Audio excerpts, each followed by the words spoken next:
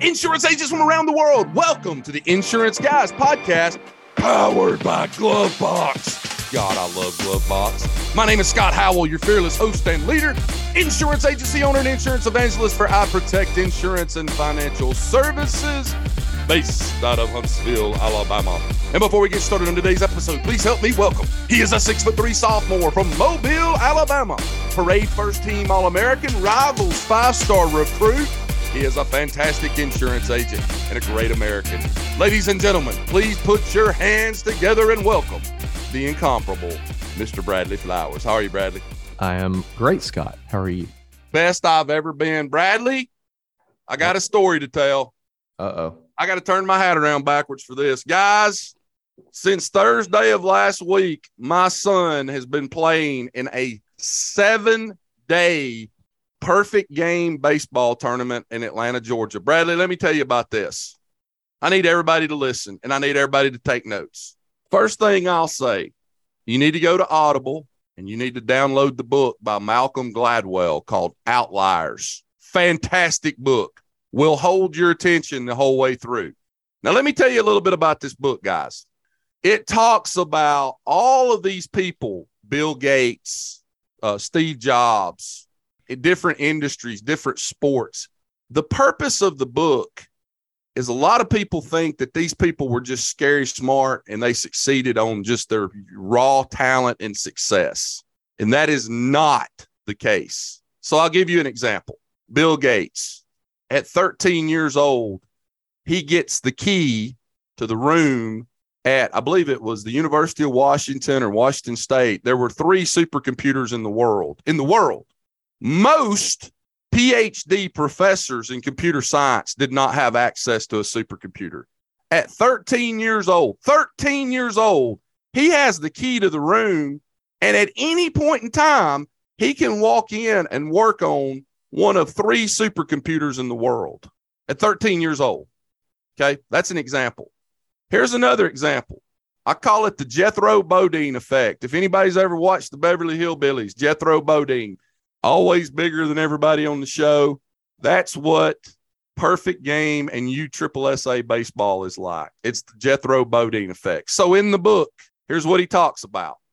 So the NHL, the chances of you getting to the NHL in hockey, if you were not born in the month of January or February in Canada, are next to zero because of the way the Little League stuff is set up. It's almost impossible to get into it. And I'll explain why in a second. Same with Major League Baseball in the United States of America. If you want your kid to go to the major leagues in baseball, their chances go up exponentially if they have a July birthday. Now, what I'm telling all of you is this. If you want to be a travel ball parent and you want your kid to play professional sports, you are going to have to back into when you need to have sex with your wife and conceive this baby, because it has to be around a certain time frame. Pretty good at logistics. So in 2005 in Major League Baseball, there were 505 players that were born in the month of August. That is not a coincidence. Here's another one for all you technology guys out there. I'm going to throw 3 names out at you. Bill Gates, Steve Jobs, Bill Joy. Most people haven't heard of Bill Joy. His algorithms, his development of computer programming is what all of the internet sits on. They were all born within 6 months of each other. They all had perfect timing. Bill Gates will admit this. I was born at the exact moment that I had to be born. And then when I got up into that 21-year-old range, it was the perfect time, not to mention the fact I had access to one of only 3 supercomputers in the world for about 7 or 8 years that nobody else had access to become the person he became. There's a lot more to this story than just, oh, he's so smart and he came up with Microsoft. Same with Steve Jobs. Same with Bill Joy. They were just all born at the perfect moment, and then they had some things fall into place for them that allowed them to have the success that they had.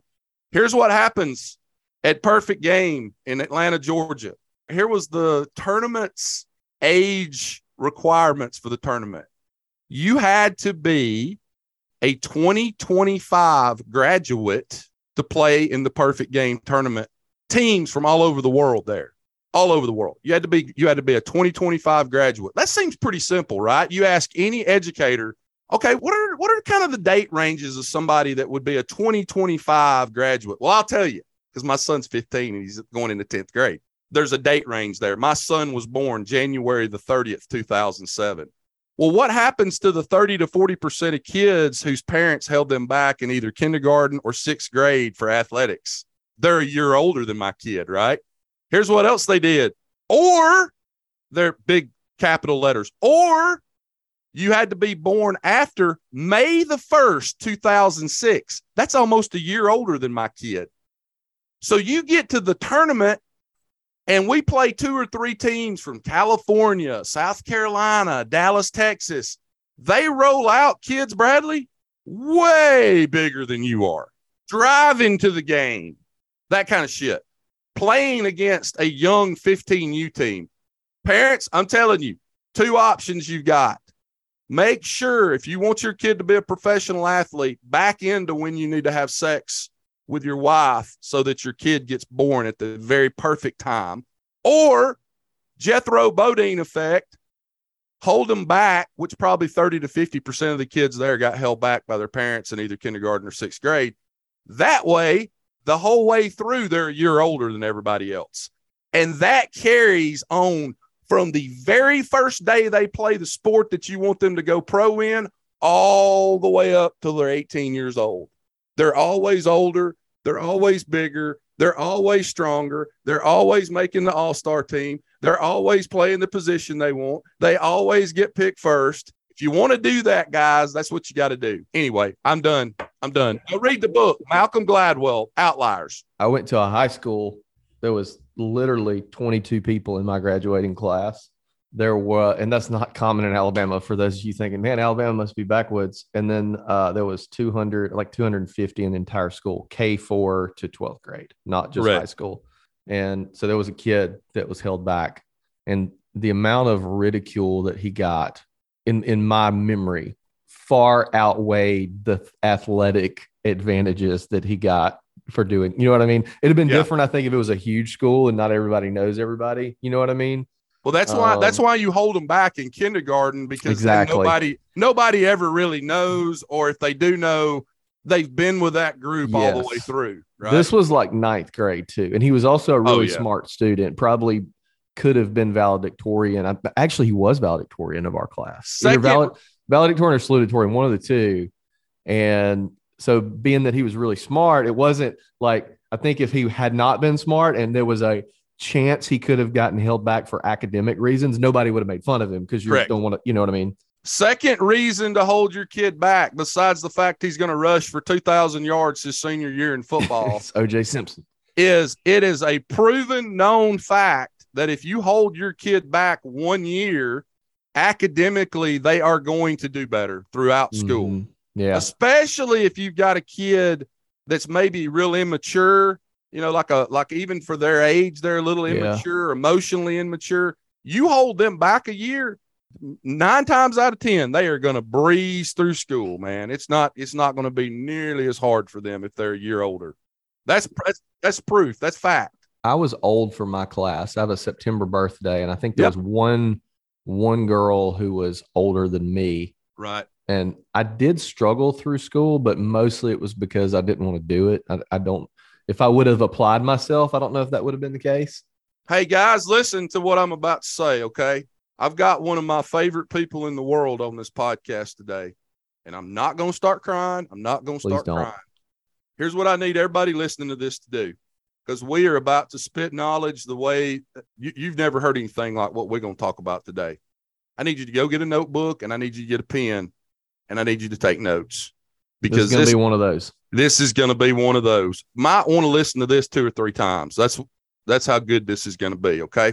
Without further ado, I want to give him the introduction that he's always deserved. He's originally from West Palm Beach, Florida, and he currently resides in Neptune Beach, Florida. He studied at the University of Central Florida. He's a husband, a dad, author, a coach in our industry. He's an expert in time management, and in my opinion, one of the best leaders that we've got.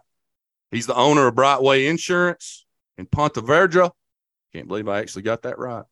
And he's just released a new book, Business Masterclass, which focuses on his 21-step process to find and hire world-class people, how to simplify your life, how to communicate your vision to your team, how he built a system that generates over 5,000 referrals for him each year, and much, much more. And guys, I'm going to go ahead and throw it out for the first time of about 6 times. I'm going to throw it out today. www.billy/Wagner.com. Go to it. Join the community. Buy the book. If you don't buy it for him, buy it for me. Ladies and gentlemen, it is my profound honor today to introduce my friend and second-time guest on the IGP, Mr. Billy Wagner. How are you, Billy? I'm wonderful. Thank you for that introduction. It's always a great day to get to spend with you guys, so I'm happy to be here. I'm just going to start with a start, Billy. Hey, there's no better way for us to start a Monday than with Billy Wagner, right, Scott? I'm telling you. Hey, Billy, how you been doing? How's the family? How's everything going for you? Wonderful. As you say, it's the best I've ever been. I feel exactly the same way. There's a lot of adversity right now, but it's, there's so many blessings. There's so many great things going on. I've got, just as you were talking about, I've got a 14-year-old and a 13-year-old. So I know exactly what you're talking about as far as kids and sports and all that stuff. And it's just it's a great time in our family. It's a great time in business. And I just am so grateful and blessed for the way life is going right now. I love to hear that. Now, you and I jumped on a 30-minute call last week. I had questions, you had answers. And we're going to go through a little bit of that today for just a second. But I want to focus for these agents today on some things that you said to me last week as I'm furiously scribbling notes while you're talking that really resonated with me and made me think. So, number one, first thing you said last week, and I told you guys right before we got on this podcast, I said, there are some people in this industry that just do not know how to work. And Bradley just died laughing. And I said, I'm dead ass serious. There are people in this industry that just don't know how to work. They don't understand what it takes. And they don't know. I was laughing because it was the most true thing you've ever said. There are. I got one in my office right now. He does. I just don't think he understands how to work. And he's young. He's a young guy. Hopefully he doesn't listen to the podcast. Well, he will, but that's okay. Listen, here's what Billy said. And Billy has always been a be intentional about your time guy, but I want him to explain in a little more detail than he did the other day. Here's what he said. Audit what they do every 30 minutes to maximize efficiency. Go ahead, Billy. Yeah, so it's something that they don't realize even what they're doing. And also I come about it from a perspective of I want to help them. I want them to be better. And I shared with them the fact that I did it. And really, if I were to follow you around for the last 3 or 4 days, what are you doing minute to minute and hour by hour? And I think that there's a lot of things that they may want to tell their leader of what they're facing and what they're doing. So us understanding that, I think, is really important. But there's a lot of strategy around just that, getting that 30-minute breakdown of what they're doing. There's a ton of waste in there, and there just is. And it's in all of our lives. There's so many distractions, and there's so many ways that we get off track. But if you can look at that list, and especially if they're a performer, and say, if they're good at some area and they're doing things that are not good at, it's looking at it and saying, what can we outsource? What can we delegate? What can we automate? What can we routinize? I love that word, like put it into routine every day to make sure that that gets done every time. What do we need to cut? What is the things that we're doing that don't belong there? And asking the question, which I love this question, is what is the profit in this? And, making sure that they realize that I don't want them doing things that don't make sense. And a lot of times they're freelancing. And we realize they're freelancing when we start auditing and taking a look at it. And if we took the time to listen to what they're doing, break it down 30 minutes at a time, and then help them improve it. And a lot of times it's either a process, or it's a training, and then it might be a person. And then we made a mistake and we got somebody that got by the goalie And we can talk about the process for making sure that doesn't happen, but sometimes it does and they get by. And how do we then realize that it's just the wrong person in that seat? And then we've got to move on. Okay, I'm going to stop you right there. There is an agent in Richland, Virginia right now that just sent me a question to my head. And here was the question they just sent me. What tool do you use when you implement hey, we need to look at his or her time every 30 minutes? What tool do you implement to do that with that's efficient? I mean, is it just writing it down on a sheet of paper and scanning and emailing it to you every day, or is there an online tool that you use? So there's two things. There is some online tracking things that you can use for the computer. I don't personally use those. And again, we're not doing this on a day-to-day basis. This is an analysis assessment. So they're taking their email and they've got a draft email set up on their computer, and every 30 minutes they're writing it down and documenting it.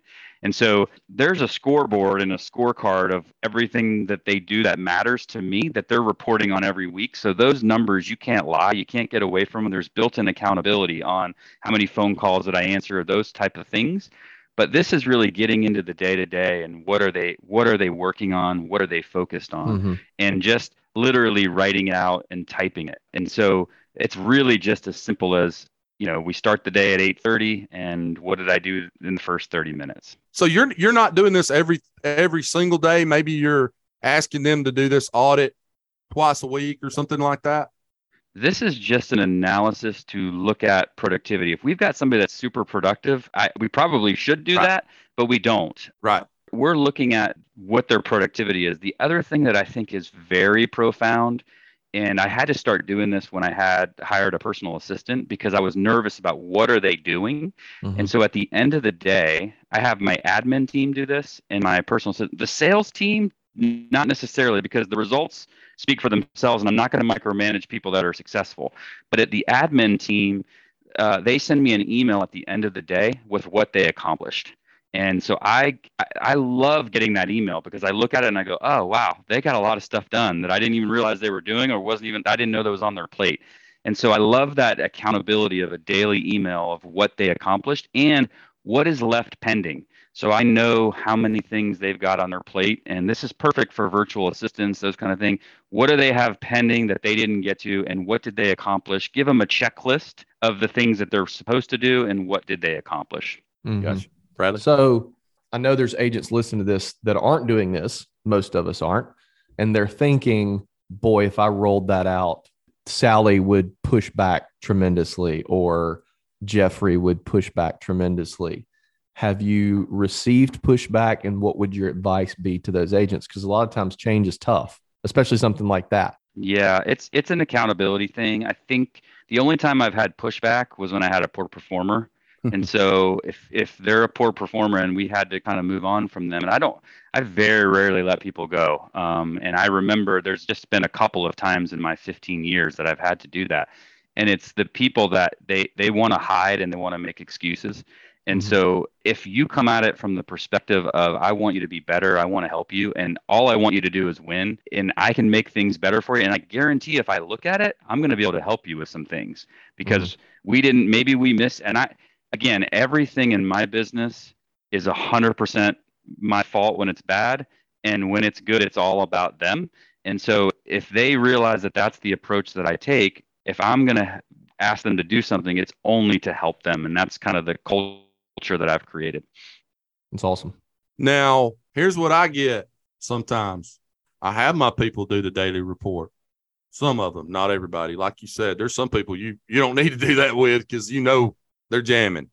A lot of times I'll just get this, there's information in the report, but it seems vague.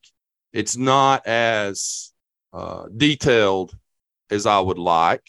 And it doesn't include the accountability factor where, they talk about, what was it you said? What's left pending? Here's what I did today. Here's what's left pending that I didn't get finished today. So I think for me, there's probably a level of, I need to see more detail-oriented things on there relative to rather than just 3 or 4 sentences. I worked on this and I worked on that. I worked on this, and that's about all I did today. Right. Because that just seems, when you look at it, underwhelming. You're like, well, you looks like about 2 hours of work to me. You know what I'm saying? Mm-hmm. So I need to do a better job of that. But I love that. I would just say one of the best things we ever did was we created, and we talked about this on a previous episode, but like the idea of desired outcomes, right? And so if you're struggling and you have a pain point in your business, we taught everyone how to build out a process. And we, in fact, just did our weekly meeting this morning and we went through a process and person that everyone's responsible for writing them, and we give them a template, and the template says we actually have one that says to send my daily report, these are the steps that you follow to do my daily report, and it says when we created it, who created it, and it says when this happens, so at the end of the day before I leave I send my daily report, and here's step 1, here's step 2, here's step 3, here's step 4. What I love about it is thinking about it from the perspective of what should I never do? Mm-hmm. Like, what should something that I should never do, like something that's a pet peeve or something that frustrates you as the owner, this should never happen, right? So thinking about it, and then you build this process, and then you analyze it. Your team goes through it, and they look at it and they go, "Is that right? What can we add? What can we make it better on that?" And so you can do that with everything. And imagine just doing one of those a week. How different your business is going to be in 90 days. So you built the process on how to do a process, and you basically gave them the process on how to create your time management sheet or your end of the day report. I love that. Second conversation we had last week that really resonated with me, and I'll let you describe exactly who does this. I believe you said more of your operations agency manager person does a lot of these, but I got the feeling that maybe some of these you're involved with as well. Weekly conversations with your team. Here were some of the questions that you said that you asked. And I believe you said y'all kind of walk around the building together in a real informal way of just, I'm sure you're not jumping into this. You're probably, hey, how you doing? How's the family? That kind of thing. One question that he said he asks, and I love this because it's more about you or your agency manager asking for help. What's in my blind spot? What am I not seeing? Mm-hmm. Question number 2, how are you doing financially? Woo-wee.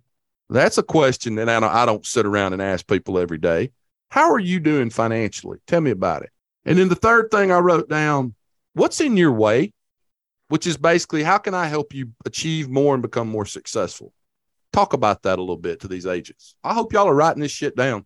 Yeah, this is one of the most powerful things we do. And honestly, we share that. The other leader in my office, he starts on one end of the office and I start on the other end, and we do it weekly. So it's a consistent thing.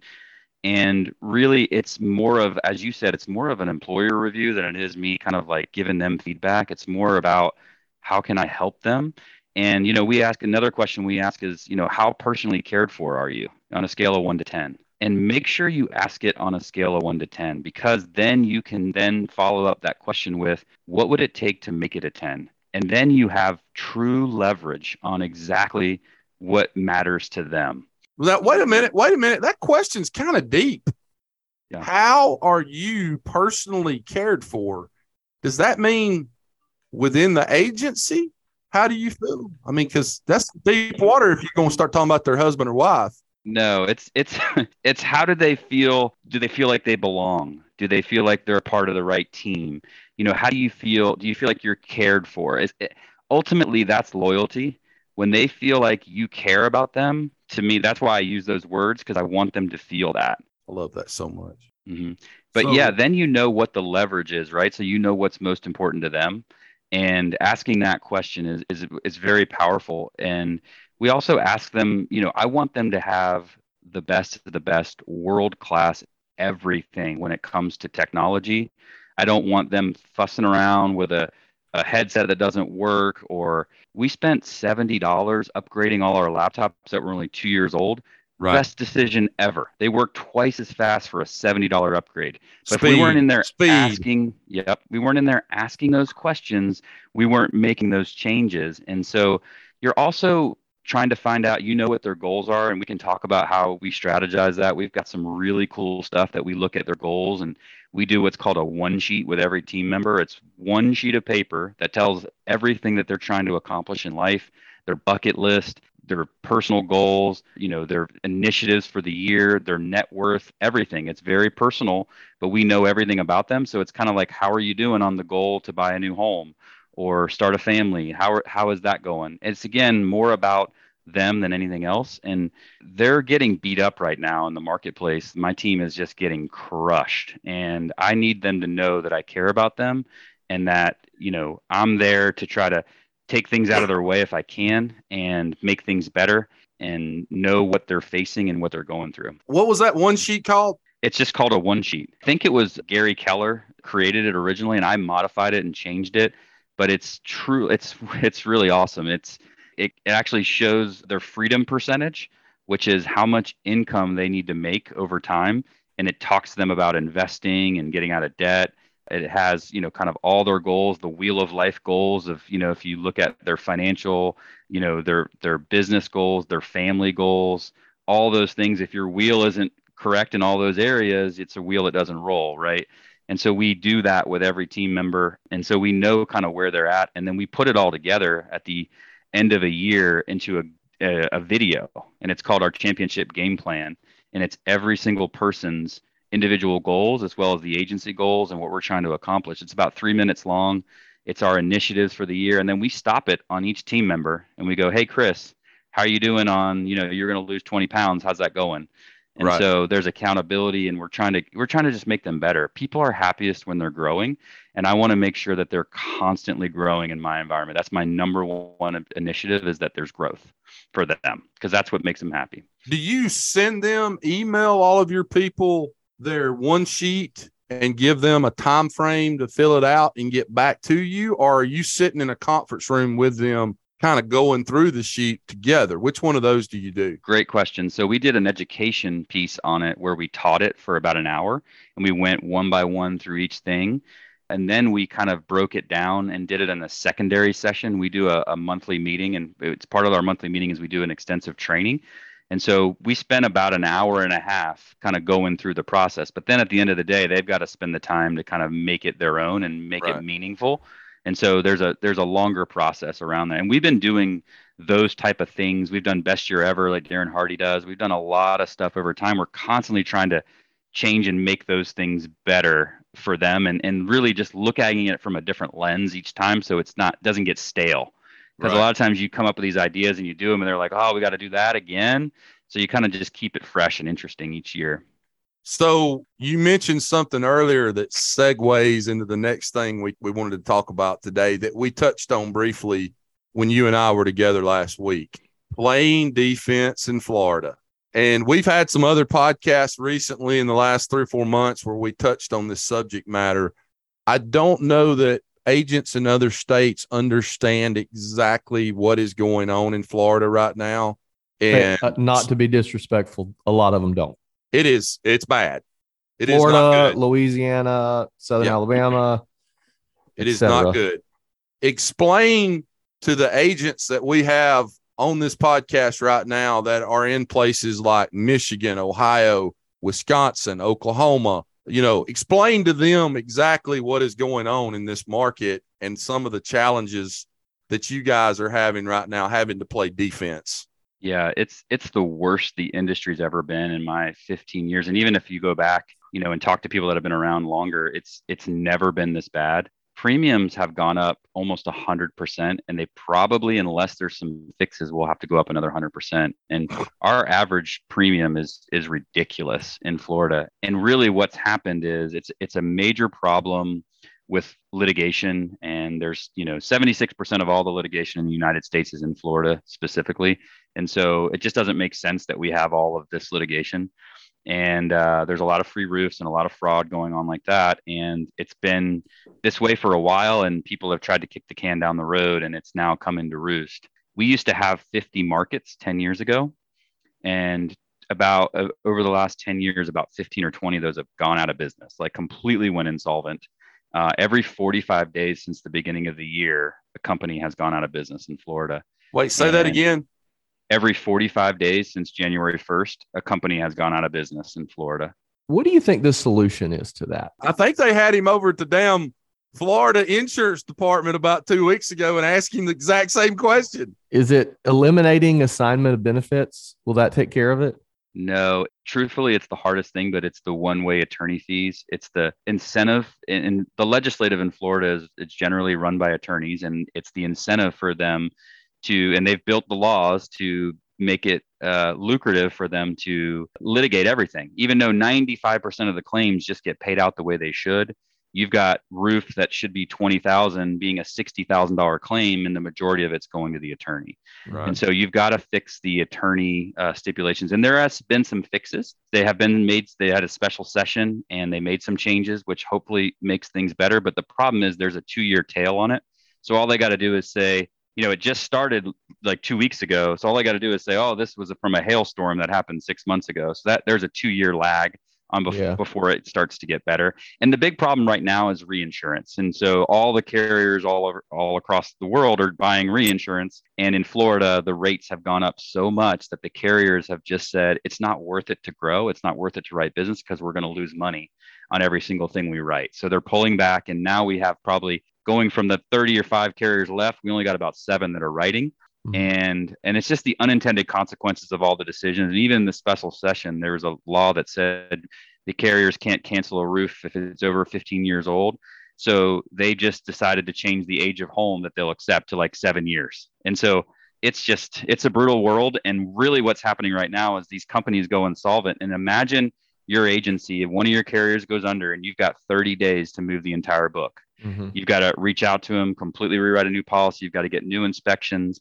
And, we're getting good at it. We've got systems and processes, and most agencies don't have those. And it's unbelievable the burden it puts on the team just to try to stay level. We had to rewrite. We're in the process of rewriting 300 now this month, and we've got to have them done by July 15th. That's in addition to all the other stuff that we're already very busy. It's just insane. Billy, I have 2 questions on that. So one, and I had an agent in Louisiana actually ask me this question on Friday, call me out of the blue, somebody I don't know. How are you keeping your team positive during this?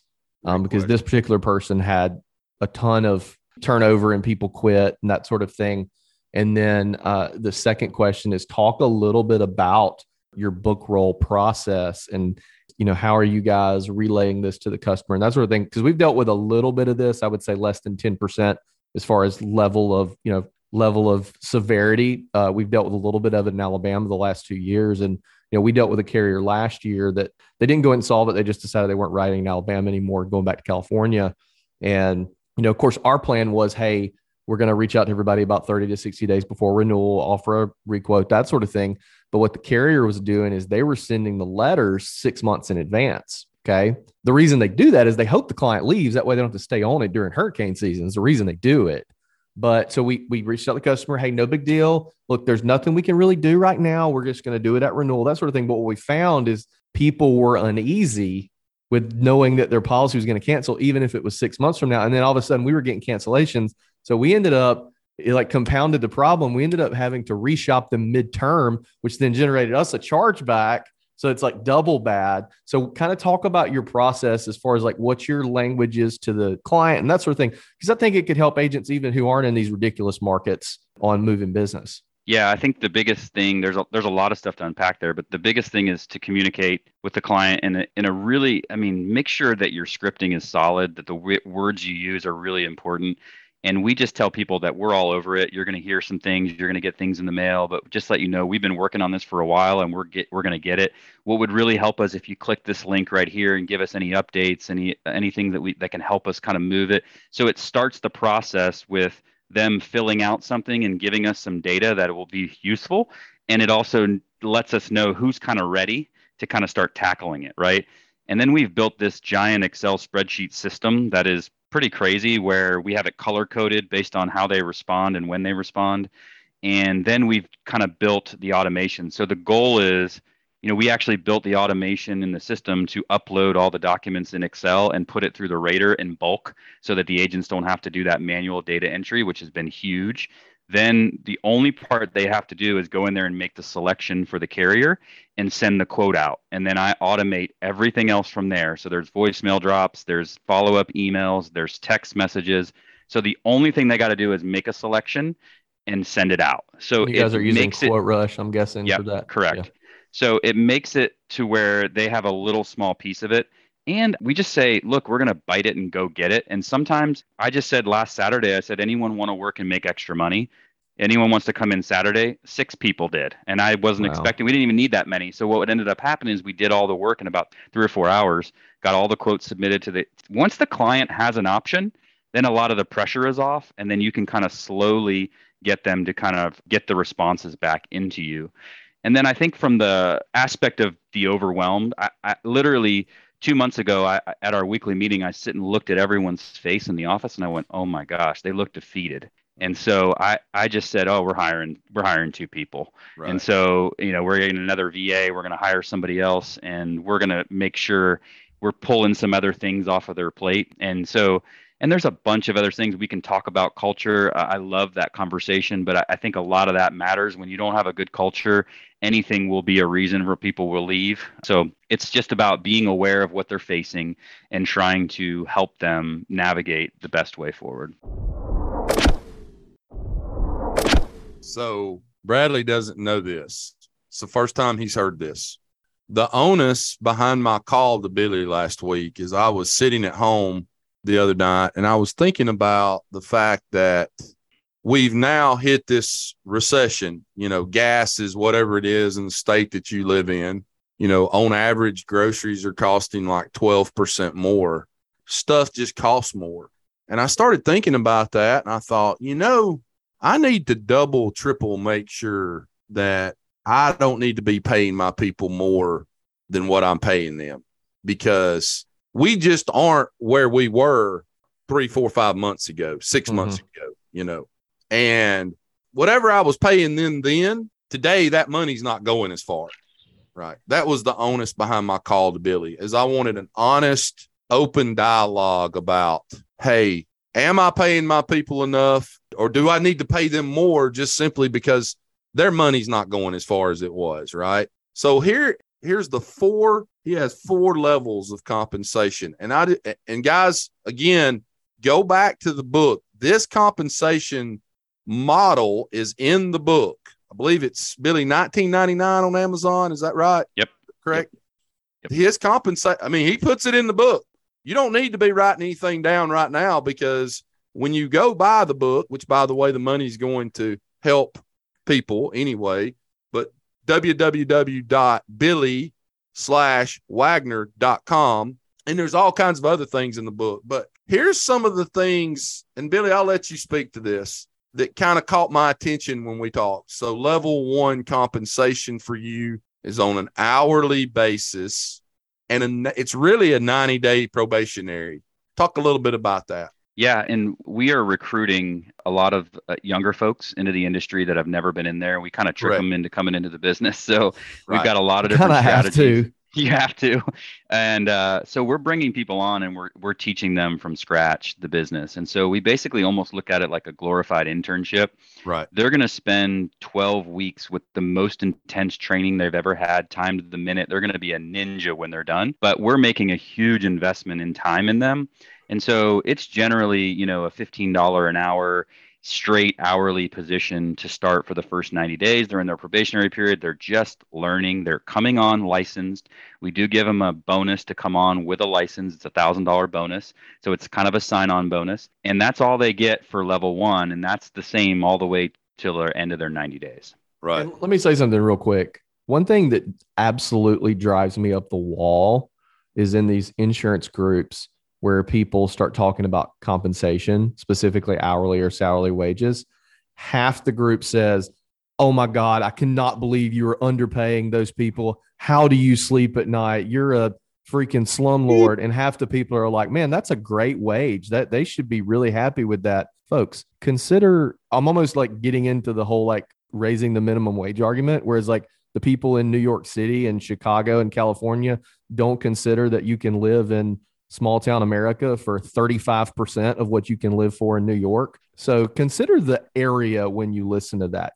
Billy's $15 an hour might be 18 where you're at, might be 12 where you're at. So keep that in mind. Okay.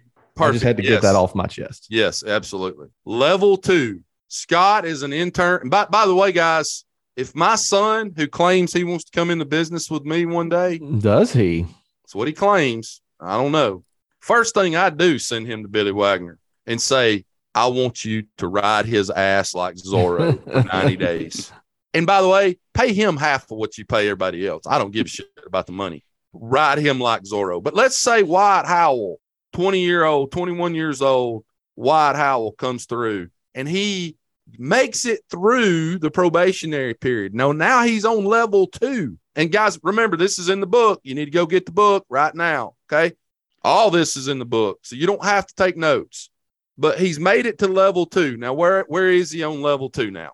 So level 2, we convert his hourly to a salary position. So we're no longer hourly tracking or anything like that. He's a salary. He's a full-time team member. He's got all the full benefits. We can talk about it, but I've got like 15 different benefits that we offer. Every single year that I've been in business, I've made my benefit package better in some small way. And that's right. Definitely a tip right there. Roll through that a little bit. So basically, I look at it and go, what am I going to improve this year? So like, for instance, last year we started half day Fridays where we rotate around the office and one person gets a half day on Friday. Right. So it can be something very simple, very little like that, but it's always constantly trying to make it a little bit better. We also offered, the year before that, we offered counseling service where we bought a package where if somebody needed to talk to somebody and they were struggling with something, they could do that. And it was part of the package. So little things like that, you improve your benefits. But going back to level 2, they then start earning a commission percentage. And again, don't get caught up in what the percentages are and what the salaries are and it doesn't matter. It matters that you have levels. And Correct. That's what's important. And the levels have to be a validation point for the business and for the person. There's so many people that are making mistakes and they think that they have to pay somebody, but they don't look at how do you validate it? When do you start breaking even as a business owner? And then for them, we start them out low, but we put no ceiling on what they can earn. And that's right. The difference. And so in most businesses, I could start somebody out at $60,000, $70,000, but they'll never make any more money than that. Right. But if I start them out at a lower level, then they have the ability to, there is no ceiling. And so they get a 25% new business override or commission. There's some bonus things. We have perfect months and things like that we add in there, but they're also building for level 3 and we can talk about that. But level 2 really is just, they start earning commissions. They're starting to build their book of business. They're developing relationships. And when they have to hit a certain number to move to level 3. Now, can I say what that number is, or do you want to go read the book and get You can say. We're going to help as many people as possible. They don't have to read if they don't want to. If you want to get to level 3, $9,000 a week, which equates to $36,000 a month in new business premium, I believe, if I'm not mistaken, for 3 consecutive months. So you're selling $36,000 a month in new business premium for 3 consecutive months. When we get to the end of that 36 months, we have a champagne party. And guess what, brother? You are now at level 3. That's correct. Talk about level 3 for a second. So level 3, they're going to 2 things that we've added. We're giving them administrative support. So we're getting post-bind support on all their applications. We don't do that until they validate. They have to prove and they have to do the grunt work, just like everybody else did, to get to that level. And they have to do all their own paperwork and all that own stuff, so they understand what that role is and they're not entitled. And then once they get to that level, we have somebody doing all their post-bind work. They're helping them with a few things like new business checks. They're putting all their applications together. They're entering into the CRM and the AMS system for them. And so I'm paying that extra expense for them and they don't have to do it. And so that allows them to scale and do more. But then I also give them a 5% renewal. So it's a small renewal piece and it starts from day 1, the first policy they wrote. So if they get to level 3 very quickly, then they miss no renewals. But as soon as they hit that level, they start getting a 5% renewal. And for us, it's about a $3,000 to $5,000 income to them. It's kind of where their salary increases happen over time and those kind of things. And it's built in so that they care a little bit about the renewal piece. Now, they're not touching any renewal work. They're not doing any service work. They're only doing the sales side. And that's how that structure works at level 3. Okay. Again, guys, if you want to find out more about this, don't call, to email, text Bradley and I. Go buy the book. Go get the book. Go join his community and go get the book. And I'll say it again, www.billy, what's that thing called? Like a slash. Yeah. Wagner.com. That's where you got to go. Now, explain to our listening audience right now, level 4, or as I call it, rock star level. So level 4. How do they get there? How do they validate to level 4? Yep. So level 4, there's 2 validation options.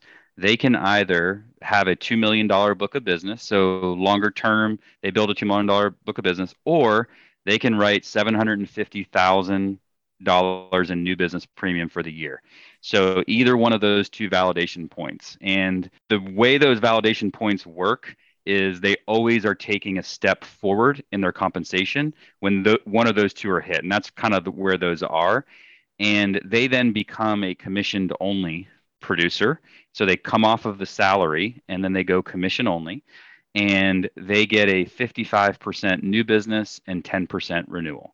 Gotcha. And that increase on average is for us is around $10,000 a year in new salary or new income. And what business can you go in and you get a $10,000 a year income jump every single year? Right. And they're earning more on the new business. It's highly incentivized for new business because that's how our model works. Again, they're not doing any renewal. And then we're also adding another layer of admin support for that team member. They're doing some of their pre-quoting. They're helping them with some of their other stuff in addition to the post-bind stuff. So there's a little bit level of support, and they're able to, again, grow from that perspective. And they also have a retained earnings as part of that contract as well. Now, here's what blew me away the other day. We get done with this more producer-oriented compensation stuff that we're talking about right now. And I said, well, Billy, I said, tell me a little bit, how are you paying your support team, your account managers, your, director of first impressions? And he says, I don't have to pay them anything. I outsource all of that. And I nearly fell on the damn floor. I was like, are you kidding me? And I know that's not the norm, but the way you're set up is more of a structure where you've outsourced that to a company. Is it Brightway? I don't know who it is. Yep. And so all of the service work is getting outsourced. Yeah. And so again, it's about scaling correctly. And so there's other models out there that offer that. And it allows us to grow. We're doing $1 million a month in new green business right now. And Wow. It's because we have all of this stuff outsourced and scaled to focus 100% on the growth. Right. And so, of course, I'm paying a lot of money for that, but it's worth it because I'm able to scale it and grow. And so that's really what our model has been about. And it's allowed us to focus on the experience, what happens when the phone rings and the transactions and the client experience happens, because we're focused 100% on that process. Wow. So here's how I want to end this podcast. Can I ask a question that every listener's wondering right now? Please. And I know it's probably good, so I'm not asking this in vain, but I know there's naysayers listening to this, thinking this in a negative tone. What's your retention? It's 92%. And hey, that's, guys. And yeah. And so, there's a lot of people that have a negative outlook on, how do you do it that way and how do you structure it? Again, there's a lot of different ways to skin a cat, right? And so for us, it's worked really, really well. And we've been able to grow exponentially because, again, our focus is on the client experience and building rapport and those kind of things. And it's all working out, right? And can we talk about 92% in the Florida market? That's jamming. Because if you weren't dealing with all that, it would probably be 99. Right. Let's just be honest. Yeah. So the way I want to end this podcast, Bradley, I want to talk about something Billy loves. Let's talk a little bit about culture. And then as we end the podcast here in just a few minutes, I want you, Billy, to talk about where they can go to get your book, which I've pointed out 3 times now, and talk a little bit about that and what they get with the book and the community that they can join. Sure. So I love culture. It's one of the most important things for me is really what makes the hair on the back of my neck stick up is the people on my team and helping them win at life. And so I think there's a lot of different ways to be creative there. And Grant Botma taught me something that was really cool, which is he has a position of executive of belonging. And we adopted that. So we have one person, their sole job in the office. I do it as well, but their sole job is to make sure everyone feels like they belong. So if somebody has a rough day, they're sending a pizza to their house. If they're taking care of the birthdays and the anniversaries, because I will forget. And so they're welcoming new team members. That literally all they do? No, this is just a side piece of Gotcha. what they do. So everyone in our agency has these side jobs, so that they're responsible for. That's just part of working here, and that one of their job. And she's just a very nurturing person, and she's just looking out for everyone. Like, we do things that are fun too, like a summer bucket list. We put it in our team's channel, and we're all trying to see who has a picnic this weekend, or goes to a concert, or goes on a bike ride. We have a massage chair in the office. So if they're having a rough phone call, they can go, take their headset and sit in the massage chair. We have the very best coffee machine in the world. It's like a cafe. It's one of those Jura machines. All their coffee, espresso, all that kind of stuff is there for them. We do a team appreciation day every single year, and we don't let Hallmark decide when that's going to be. We do it in May. Of course, when everyone onboards with us, we ask them about 30 questions of what's their favorite alcohol, favorite gift card, favorite mini trip, vacation, all these things to take care of them in the future. But we buy their favorite alcohol, and each team member gets a handwritten note from me, and I get a handwritten note to their spouse on how much I value them. And then we do lunch in the office. And then this last time we went to a baseball game, just again, spending time together. We do quarterly outings, and then we just do like surprise things. Again, the things that you can do that just out of the blue, like it's pajama day, bring your dog to work day, breakfast. We're going to serve breakfast in the morning. We're going to do community events together. We do charitable work together. We just started this year, and we let them fire 2 to 3 clients every year. If talk about like the burden of living in our world, and there's some clients that are they need to be let go, and we decide together as a group to do that. So it's just, all those things are just little things that are happening on a daily basis that we're trying to change the culture. And what you want is them thinking about, these are really cool things that I get to experience here, versus all the other bad things that might be in their head. You're kind of clearing that out and putting the framework for this for them. Talk a little bit about, from a cultural standpoint, if people want to work from home, whether it's COVID or they just, maybe during COVID, they work from home and now they figured out that they like it. Gas is $370 a gallon. So maybe they don't want that extra expense of driving 45 minutes to the office every day and spending $600 a month on gas. Talk a little bit about that. Yeah. And it's just about doing the right thing. And so every team member has a state-of-the-art setup at home and in the office. And so they've got the 3 monitors, the docking stations, the powered stand-up desks in both places. And so they can work either place effectively. Right. And some people in the office like to be in the office because the environment is fun and they enjoy coming here and they really love it. And some people don't want to pay the $300 a month in gas. And so they make that decision, and you earn that right. And so again, I don't micromanage somebody. If you're crushing it and you're killing it, you have a lot more flexibility. And, we do monitor the phone calls. So if they're not answering the phone, which is everyone's responsibility, then they're going to get called out on that. But other than that, like the scoreboard and the scorecard, the results are what matters.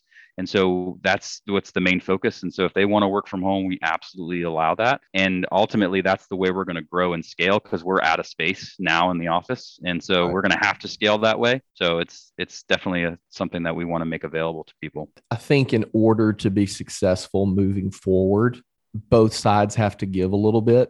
I think agency owners have to realize that having the hybrid available is a little bit of a competitive advantage. You're going to have to be okay with people working from home.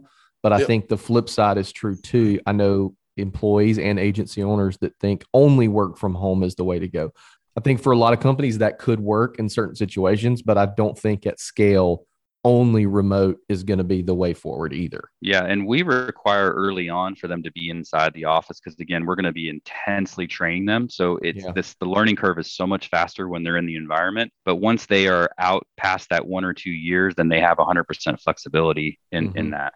Well, it happens too when you're okay with 100% remote. You open yourself up to way more recruits, because I can hire someone in Wisconsin. If a podcast listener that's a good producer that hates their job in Iowa listens to this, we can talk, you know what I'm saying? And Scott's done some of that as well. It really opens you up to kind of the cream of the crop versus just pulling from Gertrude and whoever from your little zip code you're in, you know? Right. Hey, Billy, let's end this podcast right now by you talking a little bit about the book and the way to go buy it, where to go buy it, the community that you've created. Talk a little bit about all of that and give our listeners a little flavor of why they need to go get it. Yeah. And so I have this personal mission that I started a couple of years ago. I did a lot of work on myself, and we do this for our businesses where we come up with our vision, our values, our mission. And I came up with my own personal mission that I want to help 100,000 people change their business and their life. And I was doing that about 6 or 7 years ago with one-on-one phone calls, kind of like what we did the other day, Scott, just kind of shooting it with people and trying to help them. And I was doing it one-on-one, and I was like, this isn't scaling. And so, and what I realized is when I started, you guys have done some of this, when you start speaking, you start doing, live, speaking engagements and stuff like that. And what it did for my business is when I spoke on building a hiring process, my hiring process was good, but then it was great. And then we changed it and made it even better. So when you speak on something, when you work on something, you just get so much better at it. So I was like, man, I'm going to just keep doing this because I enjoy it. I like helping people. And then as I started speaking, I did 4 these speeches where I did one on hiring. I did one on building a referral based business. I did one on, communication and casting a vision. And so they just became chapters in the book. And now I have, it's a lot of work. It took, over a year to write the book, and it's, there's a lot of effort involved, but now I feel like I'm scaling things, and now I feel like I'm helping a lot more people. And the whole idea for me is to be an example in the community and to be an example of giving back. And this is a thing that I have a talent and skill set for, and I like it. And I'm just really giving back to the community, and all the proceeds from anything that I do, including my agency, is going back to the community. And so this just gives me an ability to leverage it and do that. And as you mentioned, the website has the ability, you can buy it, through the Amazon link. I am building a community, and the only reason I'm building the community is because I think people are going to want to go a little bit deeper than the book. There's some people that are going to want to read the book and take the information, and great. Some people might want to go a little bit deeper. And so I'm going to build something where they can put a workbook together and start building this stuff from scratch for themselves and help them really change their business. And so I'm doing a couple of other things around that world, and, just to try to help more people. Tell them where to go get it, and how they can join the community as well, and what they get by joining the community. Yep. So the website is, Billy Wagner is a professional baseball player, so I couldn't get billywagner.com. Apparently I tried. As much as no matter what I was paying for it, it wasn't available. But it's www.billy/wagner.com. And I'll give a shout out to Chris Langell. He actually built the website. He does amazing work for our industry, and love him. And on there, you can just click the button to join the community. There's nothing active right now. We're just kind of building the community, and then more to come on what the next steps are. But really, again, the book has been overwhelming, the support. I mean, thousands of dollars already, and it's only been out a week.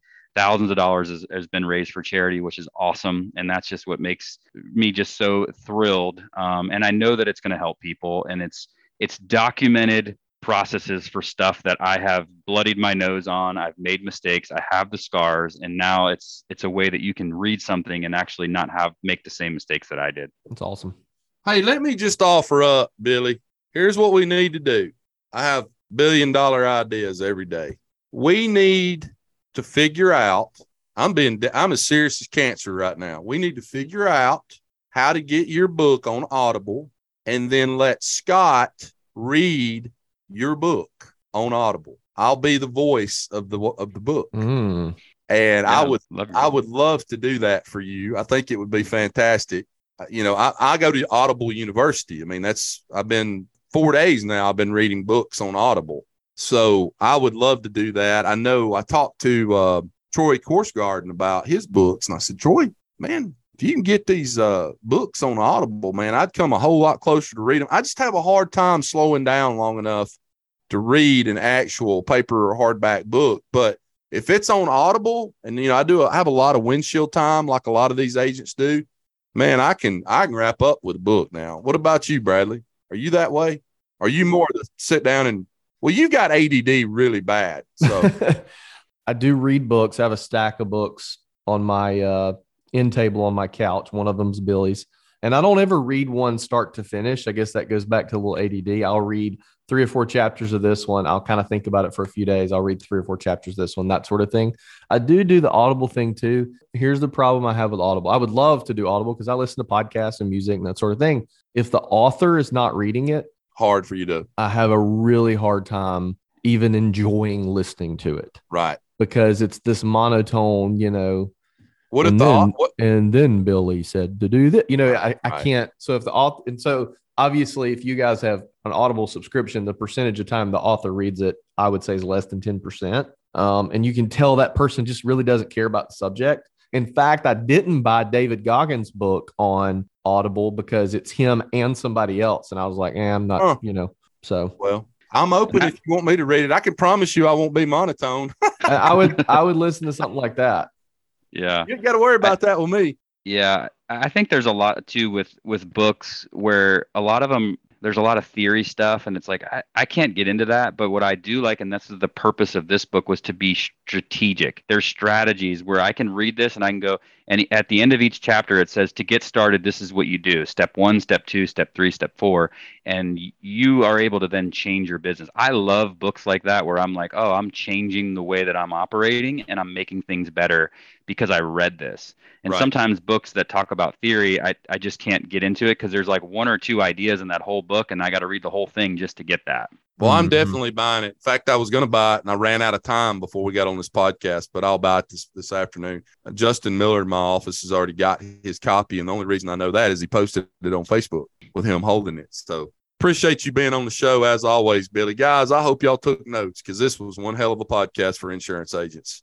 And Billy, anytime you want to come on, all you got to do is call, write, email, skywrite, whatever you want to do. We'll have you back on. And I can't wait to see you again soon. I hope we're going to be at a conference together real soon, too. I didn't get to spend enough time with you in Kansas City. I was real sick and I didn't feel good. But I hope next time we get to spend more time together. Bradley, you got anything else before I let this thing go? No, sir. As I end every episode, guys, rewards come from action, not discussion. Get your ass out there behind that desk today and go out into the big bad world. Go get better today. Billy said it. I say it all the time at the end of every podcast. Happiness equals getting better, doing more, raising the bar, improving yourself. Don't listen to me. Tony Robbins says that. That's a Tony Robbins thing. You are not going to find happiness unless you improve yourself in some area. Okay? End of story. Go make money for your family. Figure out what your why is. Go make money for your wife, for your husband, for your kids' college fund, for your parents out there that are struggling. Go make money for them. Write good business for the agencies that you represent, and write good business for the companies that you represent. Bradley Flowers, I love you. Thanks, man. Thanks, Billy. Thanks, guys. Billy, I love you too. Come back anytime. Guys, you are listening to the Insurance Guys podcast, and we love each and every one of you. Thank you so much for being a part of our family. And we'll see you back here real soon. Take care. Thanks for listening to the Insurance Guys podcast. If you need to know more about me or you need to get in touch with Scott, you can always reach me at theinsuranceguyonline.com or email me at scott@iprotectinsurance.com. And if you need to get in touch with Mr. Bradley Flowers, go to portalinsurance.com or email him at bradley@portalinsurance.com. Guys, we love you. Thank you so much for listening to our show and being a part of our family. And we look forward to seeing you again next week on the next episode of the Insurance Guys podcast. Take care.